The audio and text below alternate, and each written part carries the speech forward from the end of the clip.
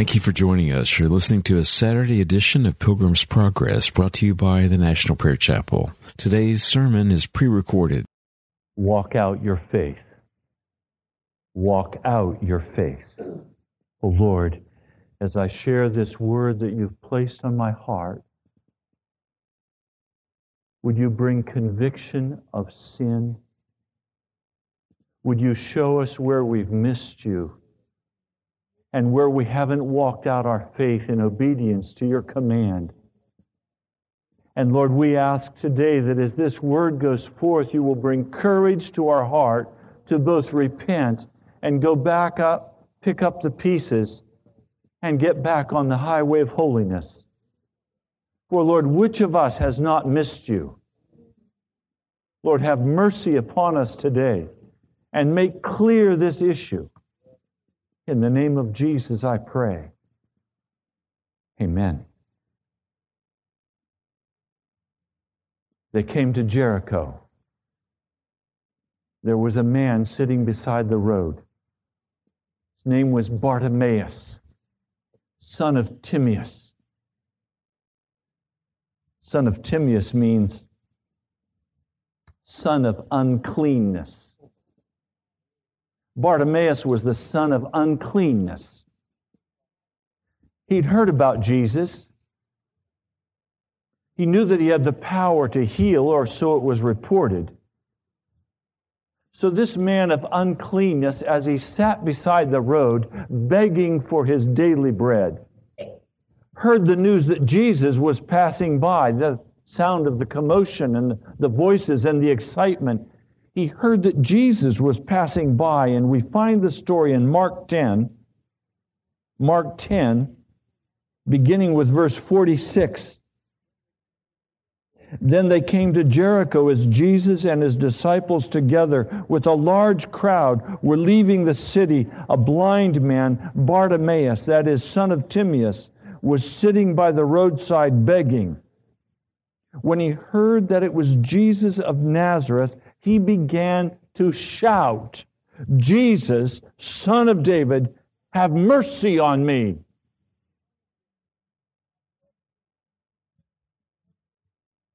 Bartimaeus had several decisions to make. He could choose, if he wanted to remain seated beside the road in his beggar lifestyle. After all, he was accustomed to being a beggar. He knew what life was going to be like sitting beside the road. He was secure sitting beside that road. He didn't have to do anything extraordinary. He didn't have to put up with any hassle. He just had to sit beside the road and collect the money as the alms would be placed at his feet. He knew he was unclean, and he could have chosen to stay in his uncleanness beside that road. But the Spirit of God rose up in his heart and said, there has to be more. I have to be free of this blindness. And the only thing he knew to do was begin to cry out at the top of his voice, "Jesus, Son of David, have mercy on me. Jesus, Son of David, have mercy on me." Now, the problem right at the beginning we have to face is that some of you are sitting beside your road, depressed, begging, trying to figure out how to make it, and you haven't decided yet whether you want to get out of that mess. You have to decide. And when you decide, there's no strategy. There's no slick deal to get out of it. There's no seminar to go to. There's only one thing you can do to get out of that deal.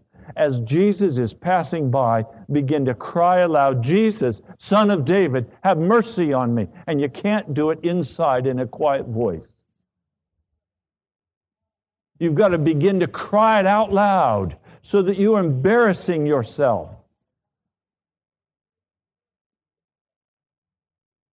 Now, people said to blind Bartimaeus, "Shh, shut up. Stop this crying out to him. You're making a nuisance of yourselves." Now, there's no way you're going to get out of your beggarly place and look good. You don't get out of those kinds of places and look good. There's a humbling of our heart that has to take place before God and before others. And there has to be a crying out to God and saying, "Oh God, rescue me. If you don't rescue me, I'm going to die. I have to be free of this." And other people, I don't understand this, but I'm just telling you what I've learned by experience. Other people have to also hear you crying out. And it's going to make some people mad. When you decide to be serious about following Jesus Christ, other people are going to pay a price for that decision that you're making, because we're all connected one to another. One family member is tied to another family member, is tied to another family member. And when one of those family members say, "I'm going to follow Jesus," they start jerking the chain of everybody around them. They don't want to sit down and watch the TV. They don't want to indulge in all the football stuff. They don't want to indulge in all the world's deal. They want Jesus. And I'll tell you right now what they're going to say. They're going to say, "Look, you're getting radical. You're off balance. You can have the world and Jesus too. It's a smooth deal. I know my preacher told me so." They're going to come with, "God is only grace. He loves you. He is unconditional. All you have to do is let God love you and He'll take you to heaven." And you read the Word and you say, "No, wait a minute. What's this about obeying Jesus?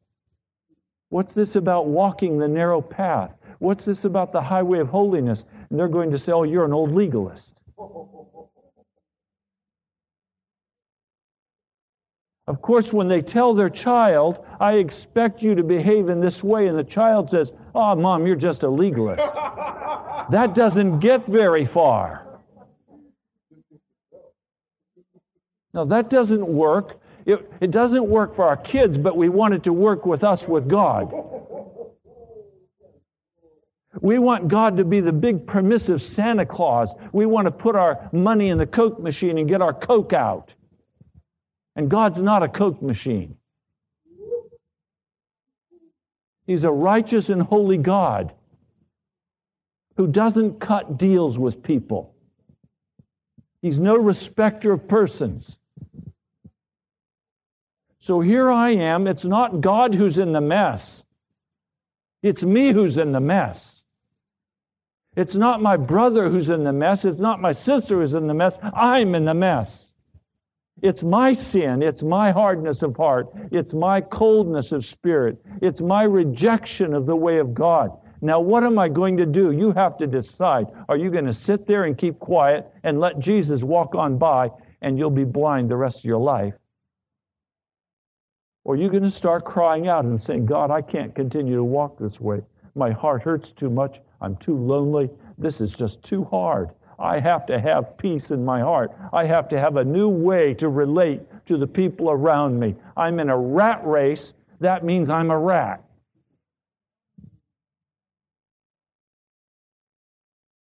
The only deliverance is Jesus Christ. Where we finally say, "Jesus, I've had enough of this. Jesus, Son of David, have mercy on me." Now you can go to the counselors. You can go to the doctors. You can go to the college and get another degree. You can go buy a new car. You can go buy a new television. You can go buy new clothes. You can go buy a new house. You can go on a 2-week vacation.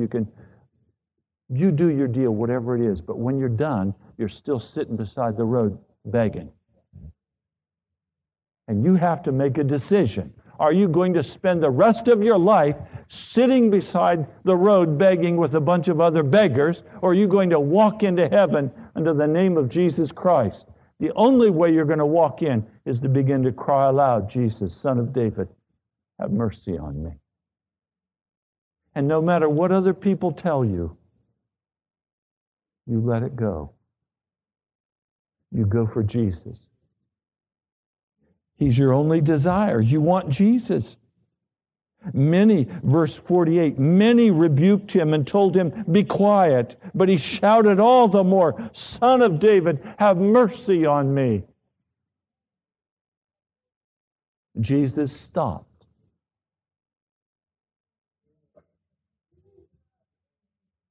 Jesus stopped. Oh, so many times I've wished that I could stop Jesus. Jesus, could I stop you for a minute? Could I have just a minute of your time? I just need your attention over here, Jesus, just for a minute. Well, there's one way to get his attention.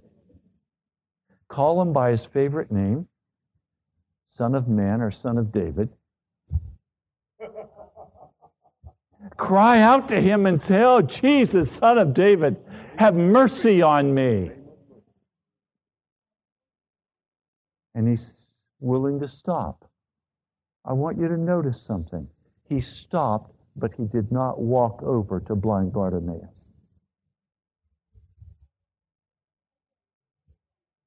Now, I want him to stop, and I want him to walk over to where I am and say, you poor little victim, how about if I just pick you up and do it all? He doesn't do that. When you walk out faith, Jesus is going to stop for you. He's going to wait. And he wants to know, are you going to get up and throw off your cloak and come to him? That's what blind Bartimaeus did. He got up, he threw off his cloak, and he ran. Now, wait a minute, what's the cloak?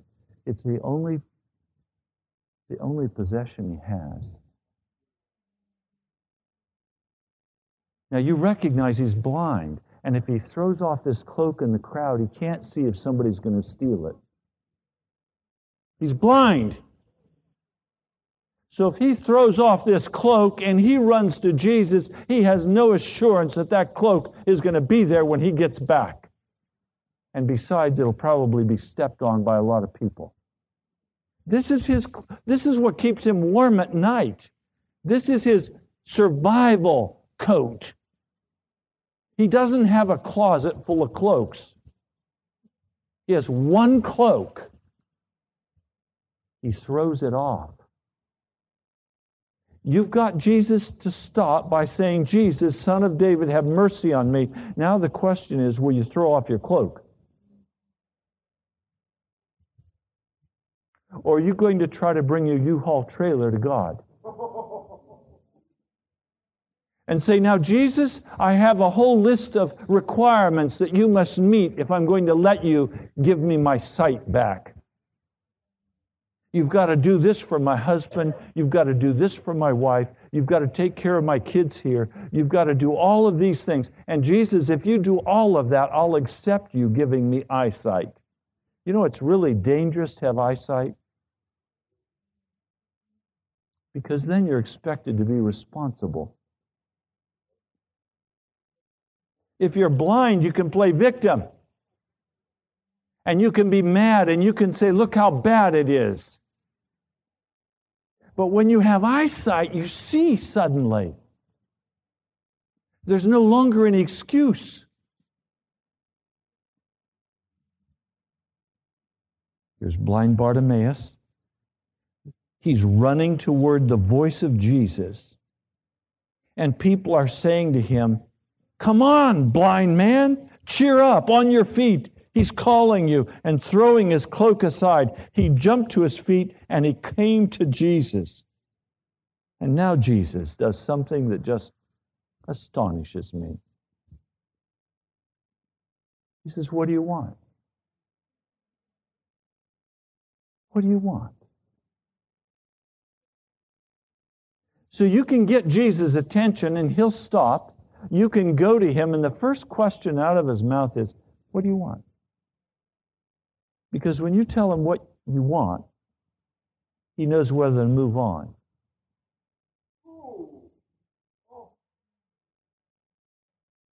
Or whether he has something to give you. I want you to fix all my problems, God. He's moving on. I want you to make me feel comfortable. He's moving on. I want you to let me be a victim the rest of my life. I want you to let me be mad. I want you to make me a man of note, successful, rich. He's moving on. He's moving on. He said, I want to see. God always answers the cry of the heart when the cry is, I want to see. The sight is the problem. I want to see. I can't stand sitting by this roadside blind for one more moment. I've got to see. Jesus responds, go, your faith has healed you. Go, your faith has healed you. This is interesting that Jesus' first word to blind Bartimaeus is, get moving. I suspect that he started moving before the eyesight was restored. Get moving. Go. And his eyesight is restored. Immediately he received his sight and he followed Jesus along the road. Now, I'm sharing this story today for a very specific reason. You have listened and watched as Pastor Jan and myself have walked by faith. Sometimes we've missed it, and sometimes we haven't. But part of what you've watched is as we have announced things, and then you've watched it finished. And you've heard us say, wait on God. You've heard us say, walk by faith. But there's some missing pieces that have been brought to my attention that I need to come back and identify very specifically. The Lord kept prompting me on internet radio. Kept prompting me on internet radio. And so I come now, I said, Lord, are you saying internet radio? He doesn't answer. Doesn't answer. He's already told me internet radio.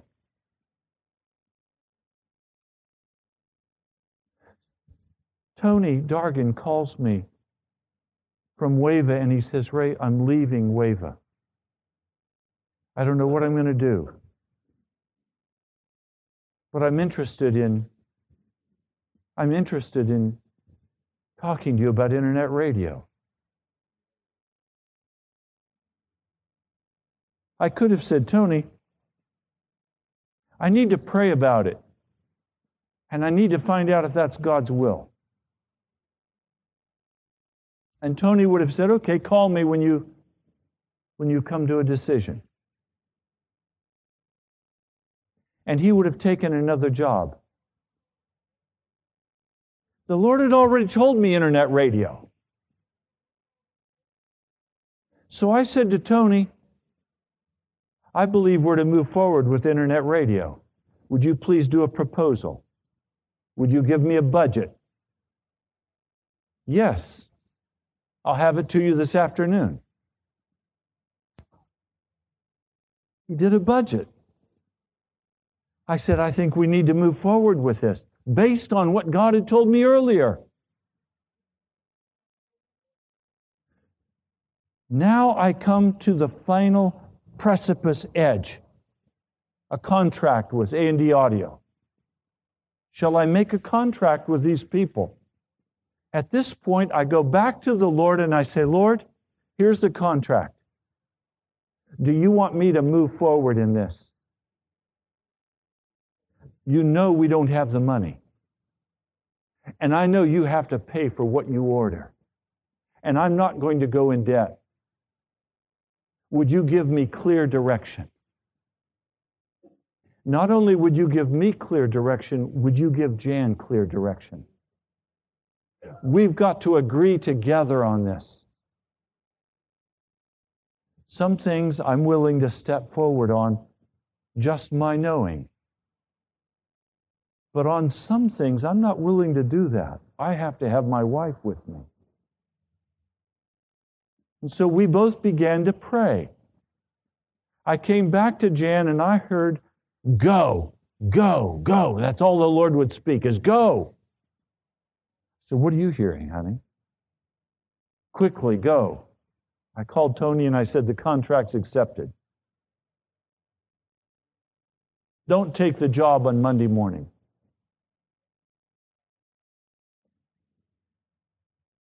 I don't have money to pay for the contract. How can I do that? Because God said so. So I'm going to stand by faith that He said move. I'm taking the steps as He tells me to take the steps. Now, let me identify the painful, difficult part that some of you are facing. You have heard God say to you, do something. And you've said, okay. And then you didn't do anything. Because you were waiting for God to tell you the next step. And then a period of time goes by, and you even lose interest in doing what He told you to do. So now you go back to God and you say, Lord, was that really you 6 months ago? Was that really you 2 years ago? You told me to do that, but I didn't do it because I was waiting for you to give me the money to do it. Or I was waiting for you to do something for me, something more. I need you to do something more for me. God's not talking. And you say then, well, I guess I miss God back there. No, you didn't miss God back there. You miss God in not obeying, in not stepping into what God was telling you to do.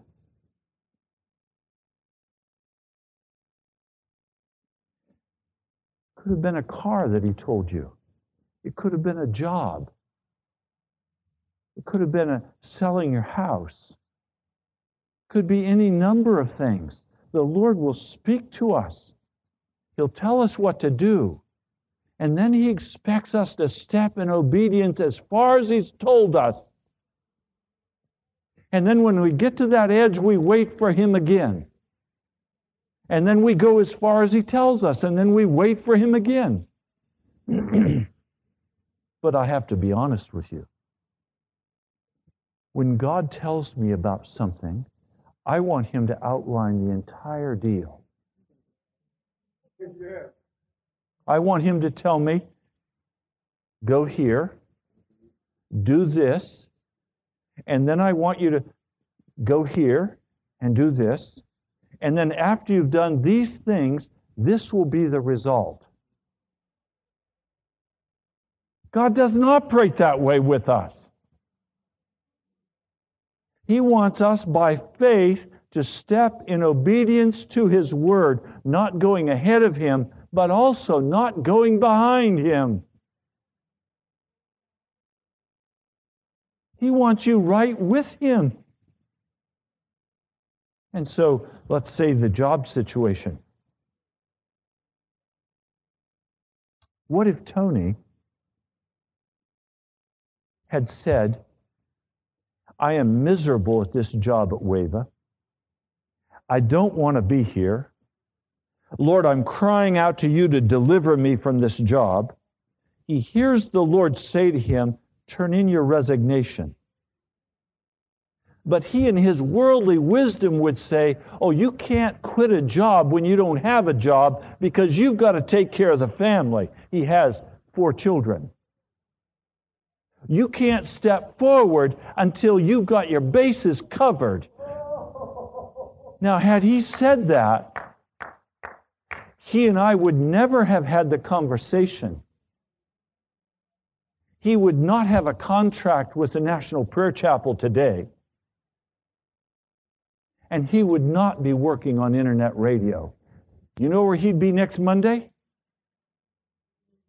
Down at Wava, moaning and groaning and complaining against God. How could God be so bad? How could he be so hard-hearted? How could it be so difficult as to leave him in that situation? Well, God's not leaving him in that situation. He's choosing to stay in that situation. God said, turn your resignation in. He was afraid to turn it in. Praise God, Tony turned it in. And then God took the next step. Now, does Tony know what's going to happen next month? Is Pastor Ray going to say, look, this is costing too much money. We just don't have it. We've changed our mind. We're closing this thing down.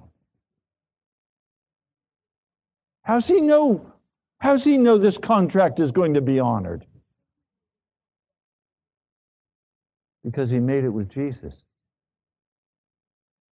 He made it with Jesus. So he knows, because he's walking by faith. And some of you are going to have to go back, and you're going to have to review things, decisions that you've made in the past,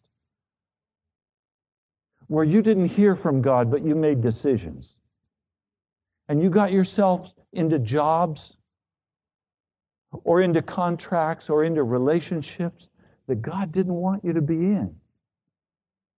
And you have to confess that before the Lord and put that under the blood of Jesus Christ and ask Him to cover that and say to Him, now, what would you like me to do? Now that I'm here, what do you want me to do? I have people come to me and say, I married this person, but it wasn't God's will for me to marry this person. Pastor, what do I do? I have to read to them the Scripture. God hates divorce. You're in the marriage. Now cry out to God and ask Him to deliver the marriage by totally transforming it into the likeness of Jesus. You're in a job that you hate. You can't stand to go to this job. It's killing you. You've got to go to the Lord and cry out to the Lord and say, oh God, have mercy on me, and wait for Him to tell you what to do. You can't just walk away from it until He tells you to walk away from it. Now, you know we've said many times, God pays for what He orders. God does not pay for what you order. You pay for what you order. God pays for what He orders. But the Lord is under no obligation to show you the whole roadmap. He's going to show you one piece at a time and wait for you to step into obedience to that. And when you step into obedience in that, and you cry out to the Lord and say, now, Lord, show me the next step, He'll show it to you. You take the next step. And it's step by step by step, walking by faith, trusting in Jesus, submitting to His will, not being arrogant and hard-hearted, not getting an attitude, not stepping out of obedience to His command in your heart. And as you walk day by day in obedience to His command, He opens up what He's chosen for us. Some of you today are in a very difficult place because you're still going back to God and saying, I haven't heard from you, God. When the fact is you heard a long time ago. And you're just hoping God will give you a different answer. But God is not a man that He should change His mind. He speaks, and then He expects us to walk in that, to step into that, and to be obedient to Him. Now, what do you do today if you've just missed God? You've taken an action, or you have not taken an action that God commanded you. What do?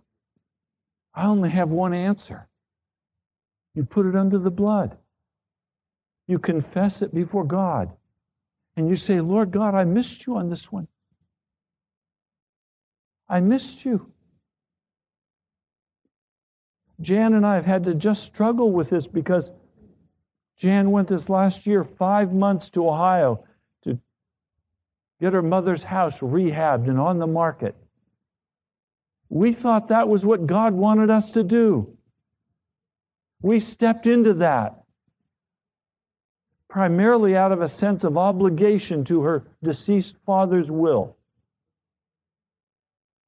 But the Lord had spoken very clearly to Jan and said, don't fight with your brothers.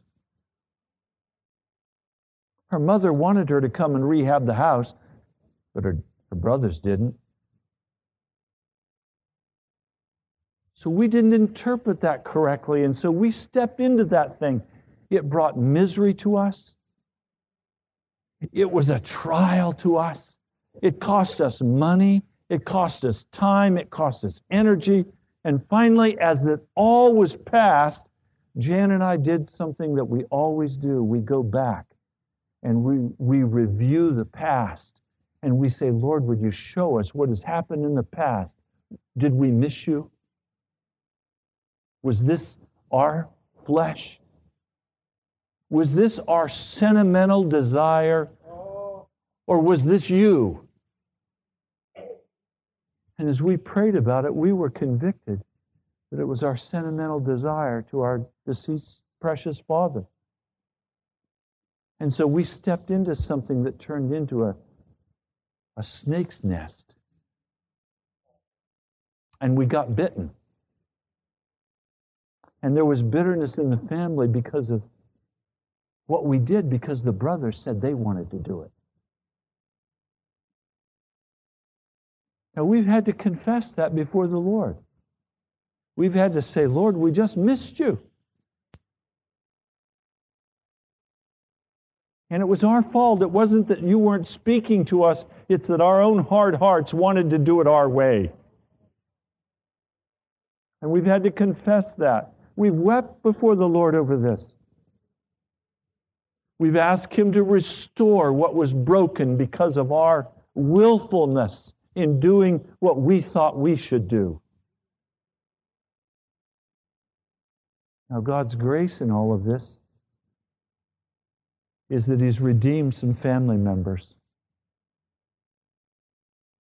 Now, please hear what I'm saying to you. Even your worst mistake, God can turn around and redeem the lost out of that.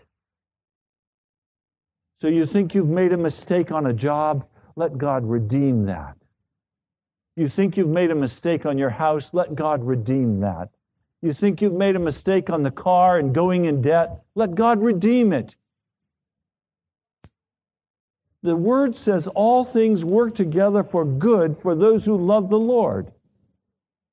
So even my mess gets changed into something that will bring honor to the name of the Lord if I will confess that thing and put it under the blood of Jesus Christ and not be arrogant and hard-hearted and cop an attitude and think I want to just sit beside the road and pout. And that's why I keep coming back to this blind Bartimaeus story and saying we have to cry aloud to the Lord and say, Son of God, Son of David, have mercy on me. Have mercy on me. And then He starts this whole process all over again. And He says, okay, let's take it from the beginning. You've got to look at this decision again. And He begins to unfold before you another way. It's different than the one you missed. Because time has moved forward. Circumstances are now different. When we disobey God, we can never again go back and recapture the blessing that He was going to give to us if we had simply walked in obedience. But instead of beating ourselves up with that, we put our eyes on Jesus and we walk forward, and He begins to open up that next new place. And as we step in obedience to that, He opens the way before us.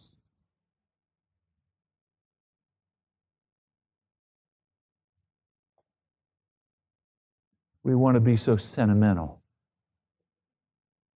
Make our judgments. Demand what we want. The word of the Lord is very clear in Hebrews, the 12th chapter.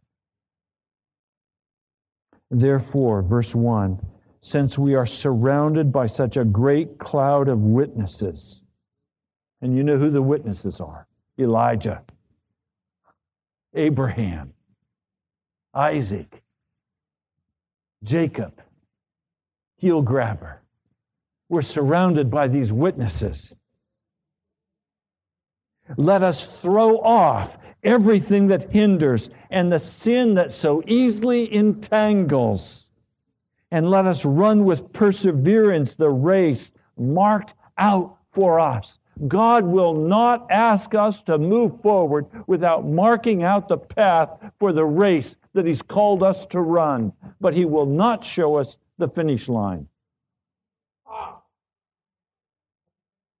If He showed us the finish line, it would not be a faith walk. So He's not going to give you the end, except read Revelation over and over. I can only tell you there's one end I see in Revelation, and that is Jesus wins. Jesus wins. That's enough of an end for me. So I don't need success. I don't need prosperity. I don't need any of the world's lollipops hanging out in front of me. I need Jesus. I need Jesus. I need to know that He wins. In the end, Jesus wins. And now, Jesus, what's the race you've marked out for me? And all of this sin that so quickly entangles, cast it off and say, Jesus, I'm on my way. I'm not going to spend the next week feeling sorry for myself. I'm not going to spend the next week condemning myself and telling myself how bad I am. Let's get rid of this sentimental schlock. Cast it off. And say, Jesus, what's the race you've marked out for me this week? I'm on my way. I don't see the end of the road. I don't even see beyond tomorrow's command. But I'm on my way. See, I love blind Bartimaeus. I love blind Bartimaeus because all he could do is cry out to Jesus. You realize there are many in the day of Jesus who sat beside the road and did not cry out, and we've never heard of them, and they were not healed. They died in their blindness. I don't want to die in my blindness. Even if I'm comfortable in my blindness. I don't want to die in my blindness. I want to see heaven. I want to see the face of Jesus. I want to hear the words, well done, good and faithful servant. I pray, oh God, make me blind to the world. Make me blind to the path of darkness. Let me walk the path of light. So today, Jesus wants to come to you, and He wants to pick you up wherever you are in the process of walking out the gospel of Jesus Christ. And He starts new and fresh every morning. So today, how are you going to walk out before Jesus? What are His commands on your life? What sin has He told you to let go of and stop playing with? I mean, some of you have said to me, the Lord told me to lay that down. I'm waiting for Him to take it from me. What? What? The Lord says lay it down, and I'm saying I'm waiting for Him to take it. No. The Lord says lay it down. let go of it as with hands touching a hot stove. Let go of it. That attitude of bitterness in your heart, let it go. That attitude of judgment in your heart, let it go. You don't need it. Instead, hear the Word of God in your heart as you read the Scriptures and as you pray and as you ask Him, speak to me, Lord. Now, what's my day's assignment? And I step in obedience to that day's assignment. I go as far as He tells me, and then I wait. And then I go again as far as He tells me. We were sitting in a house in California. The Lord came one morning as I was in the prayer closet, and the Lord said, "You're going back to Washington." I said, "Oh, no, Lord. I don't want to go to Washington. I have done Washington. Lord, I want to go to San Diego. I want to go to some pleasant city." So I said to my wife, "Honey, we're supposed to go to San Diego and talk to the man at the Christian radio broadcasting and see if we can get a broadcast on and start a church." That's what I did. Went down to San Diego, and guess who we met? David Ruhlman was the manager there. He's now at WAVA. Told me the price. Impossible. I knew I couldn't go to God and ask for the money. So He'd said, go to Washington. I wanted to go to San Diego. I went back to my prayer closet. And my prayer time then was from 8 o'clock in the morning. The Lord said, you pray like you're working. You start at 8 and you don't end until 5. Late in the afternoon of that next day, the Lord said again, go to Washington. I argued with Him again and I said, Lord, Jan will not agree. He said, I'll take care of Jan. That's what He said. I immediately went to Jan and I said, we're moving to Washington, D.C. The Lord has said so. She said, oh, not me. I need to have some signs of confirmation. I said, oh, no. Don't test the Lord. She said, no, I have to know that it's God. She gave 2 signs. I said, okay, let's kneel down and ask God to give those signs. And I was saying, God will never give her these signs. I'm going to tell you what the signs were so you'll know how impossible it was. 1, we had to have a call from a radio station in D.C. offering me airtime and a free broadcast. That doesn't happen. They have to call us. They have to find us. And the second demand that she made on God is that property had to be given for a new church.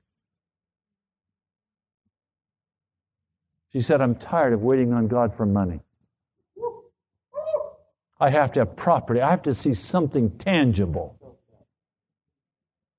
I said, sweetheart, all right. She was new in her faith walk. She had just become a Christian. I said, okay, let's pray. I got down and I said, Lord, you've heard her. And the phone rang. I got up from my knees. She said, we're not done praying. I said, I'm answering the phone. It was a radio station in Washington, D.C. asking us to please come back and offering us both airtime and a free broadcast. WDCT, 1310 on the dial. It's now a Korean station. I came back and I said, Jan, this is what's happened.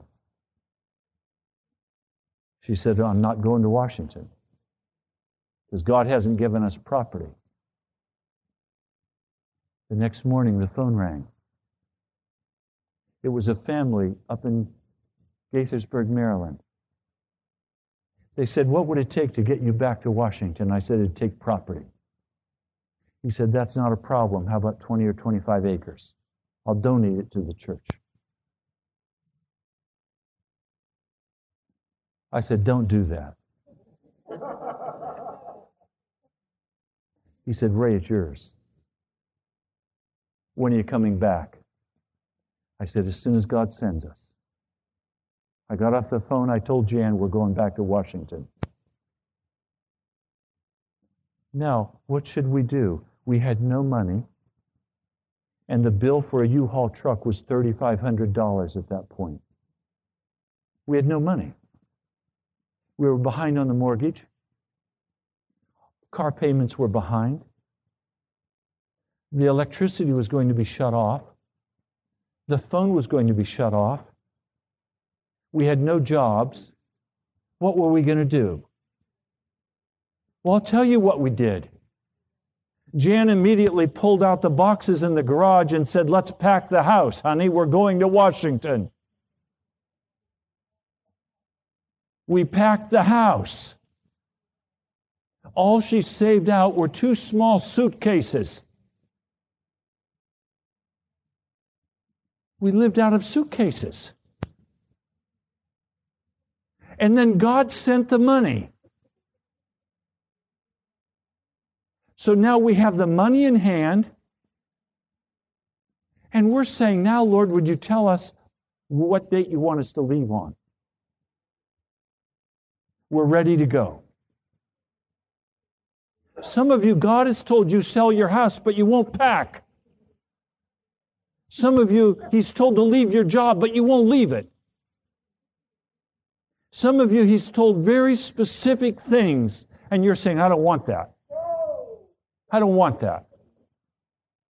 I'm mad. I want to sit beside the road and pout for a while. Or, God, if I'm going to do that, you're going to have to tell me what the end result will be. We packed the house. God said you're going to Washington. We packed the house. I called U-Haul, got the prices, reserved the truck. And then we sat. The Lord sent the money. We sat. For 3 months we sat. And all we did all day was pray and read the Scriptures and wait on God's timing. Now, why the delay? We didn't understand the delay. We thought it was personal. We thought God was persecuting us. God wasn't persecuting us. God was waiting for His timing so that when we got to Washington, we'd have a place to stay. We woke up one morning, like every other morning. We immediately together went into the prayer closet, and the Lord spoke to both of us and said, today's the day. Go get the truck, you're moving. That night we were packed and on the road, headed for Washington. That fast. Now I want to tell you the glory. We left California with not one penny of debt, with every bill paid by the sovereign hand of God. God pays for what He orders. But now what if we had said, okay, God wants us to go to Washington. We'll pack the house when He tells us how. We'd have died in that desert. We had to pack the house. We could pack the house. We couldn't provide the money. There were other things we couldn't do. God had to do that. But we could pack the house. So we packed the house and we waited on God. And then God sent the money. He paid the bills. We waited on God. And then God said, now go quickly. And that night we were on the road. We came to Washington and we arrived in Washington, D.C. with no money in our pocket, a U-Haul truck that had to be unloaded and we had no place to unload it. God had made provision. Our family said, come and stay with us. We'll help you put your furniture in storage. Well, thank you very much. God told me I had to come to Washington. That meant He had to open a church for me. No, that meant the desert was deeper. That meant for the next 7 years there would be no church. There would be just a time of discipline and reading the Scriptures and learning how to wait before God while He broke every lie in my spirit.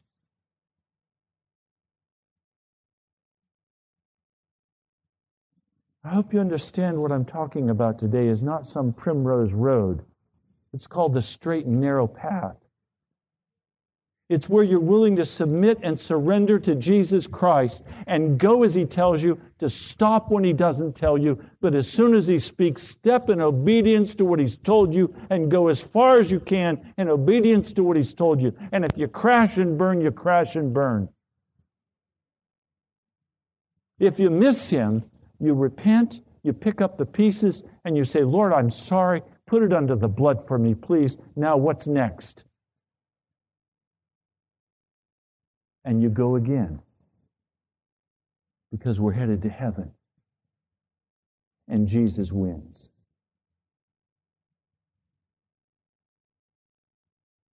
So have you missed God? Have you been rebelling against Him and refusing to step into obedience to what He's spoken into your heart? Have you perhaps even forgotten what He said to you because you have no interest in doing it? Never once in my study of Scripture have I found that God changed His mind because somebody didn't like His command. It's a straight and narrow path. But as we step in obedience, and step in obedience, and step in obedience, we come out to the end, and the testimony is so much fun to give. Look what God has done. We have internet radio, we're on. God is doing such a wonderful work. Whoa, go back. The agony of walking without knowing, risking everything. I mean, I've stood before you and said, God has said, go internet radio. Now what if I come back to you and say, hey, I missed God on this? You're going to say, we have a pastor who's a fluke. I mean, I've put myself on the line because God spoke to me and said, do this. And then if it messes up, how do I come to you and say, I just missed God? Well, you know what? That's what I'd have to do. That's what the blood's for. And this isn't a walk to be arrogant in. It's not a walk to be proud in. It's a walk where we're together learning how to hear God's voice. And stepping. And when we mess up, confessing. I tell you, I want to be in a church where we don't have to always hear right. I want to be in a church where we can hear and step out and mess up, and the fellowship steps around us and helps us through that place and says, hey, we're with you. You're not alone. Okay, you missed it. Now, what are you hearing God tell you now? You know, this church is not a shepherding church. Be clear about that. You know what a shepherding church is? It's where the pastor's the boss. It's where you come to the pastor and he gives you his great wisdom and tells you, yes, buy that car, don't buy that one. Go here, do that. No. In this church, we're all responsible before Jesus to hear His voice because He's the head of the church. You're responsible to go into the prayer closet and hear from God for yourself. You're supposed to take the Word into your prayer closet and read it for yourself. But when you make a mistake, you're not by yourself. That's when we step around and say, how can we help you bear the burden? We walk it out together. When we mess up, we say so. When we hear Him and we walk in obedience, we have a testimony of unbelievable joy This is what Jesus has done. Do you understand? This is the day the Lord has made.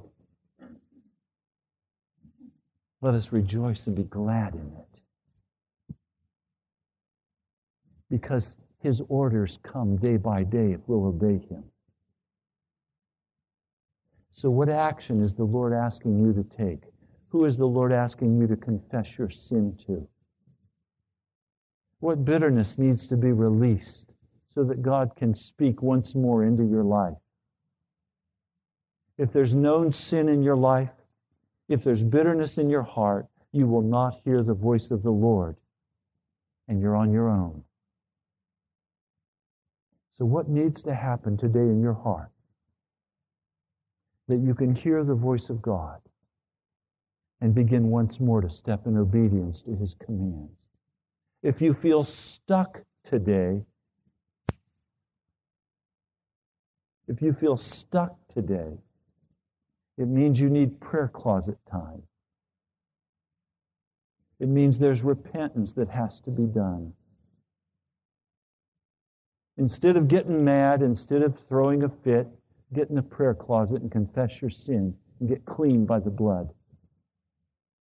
Then pick up on the next command of the Spirit and walk it out.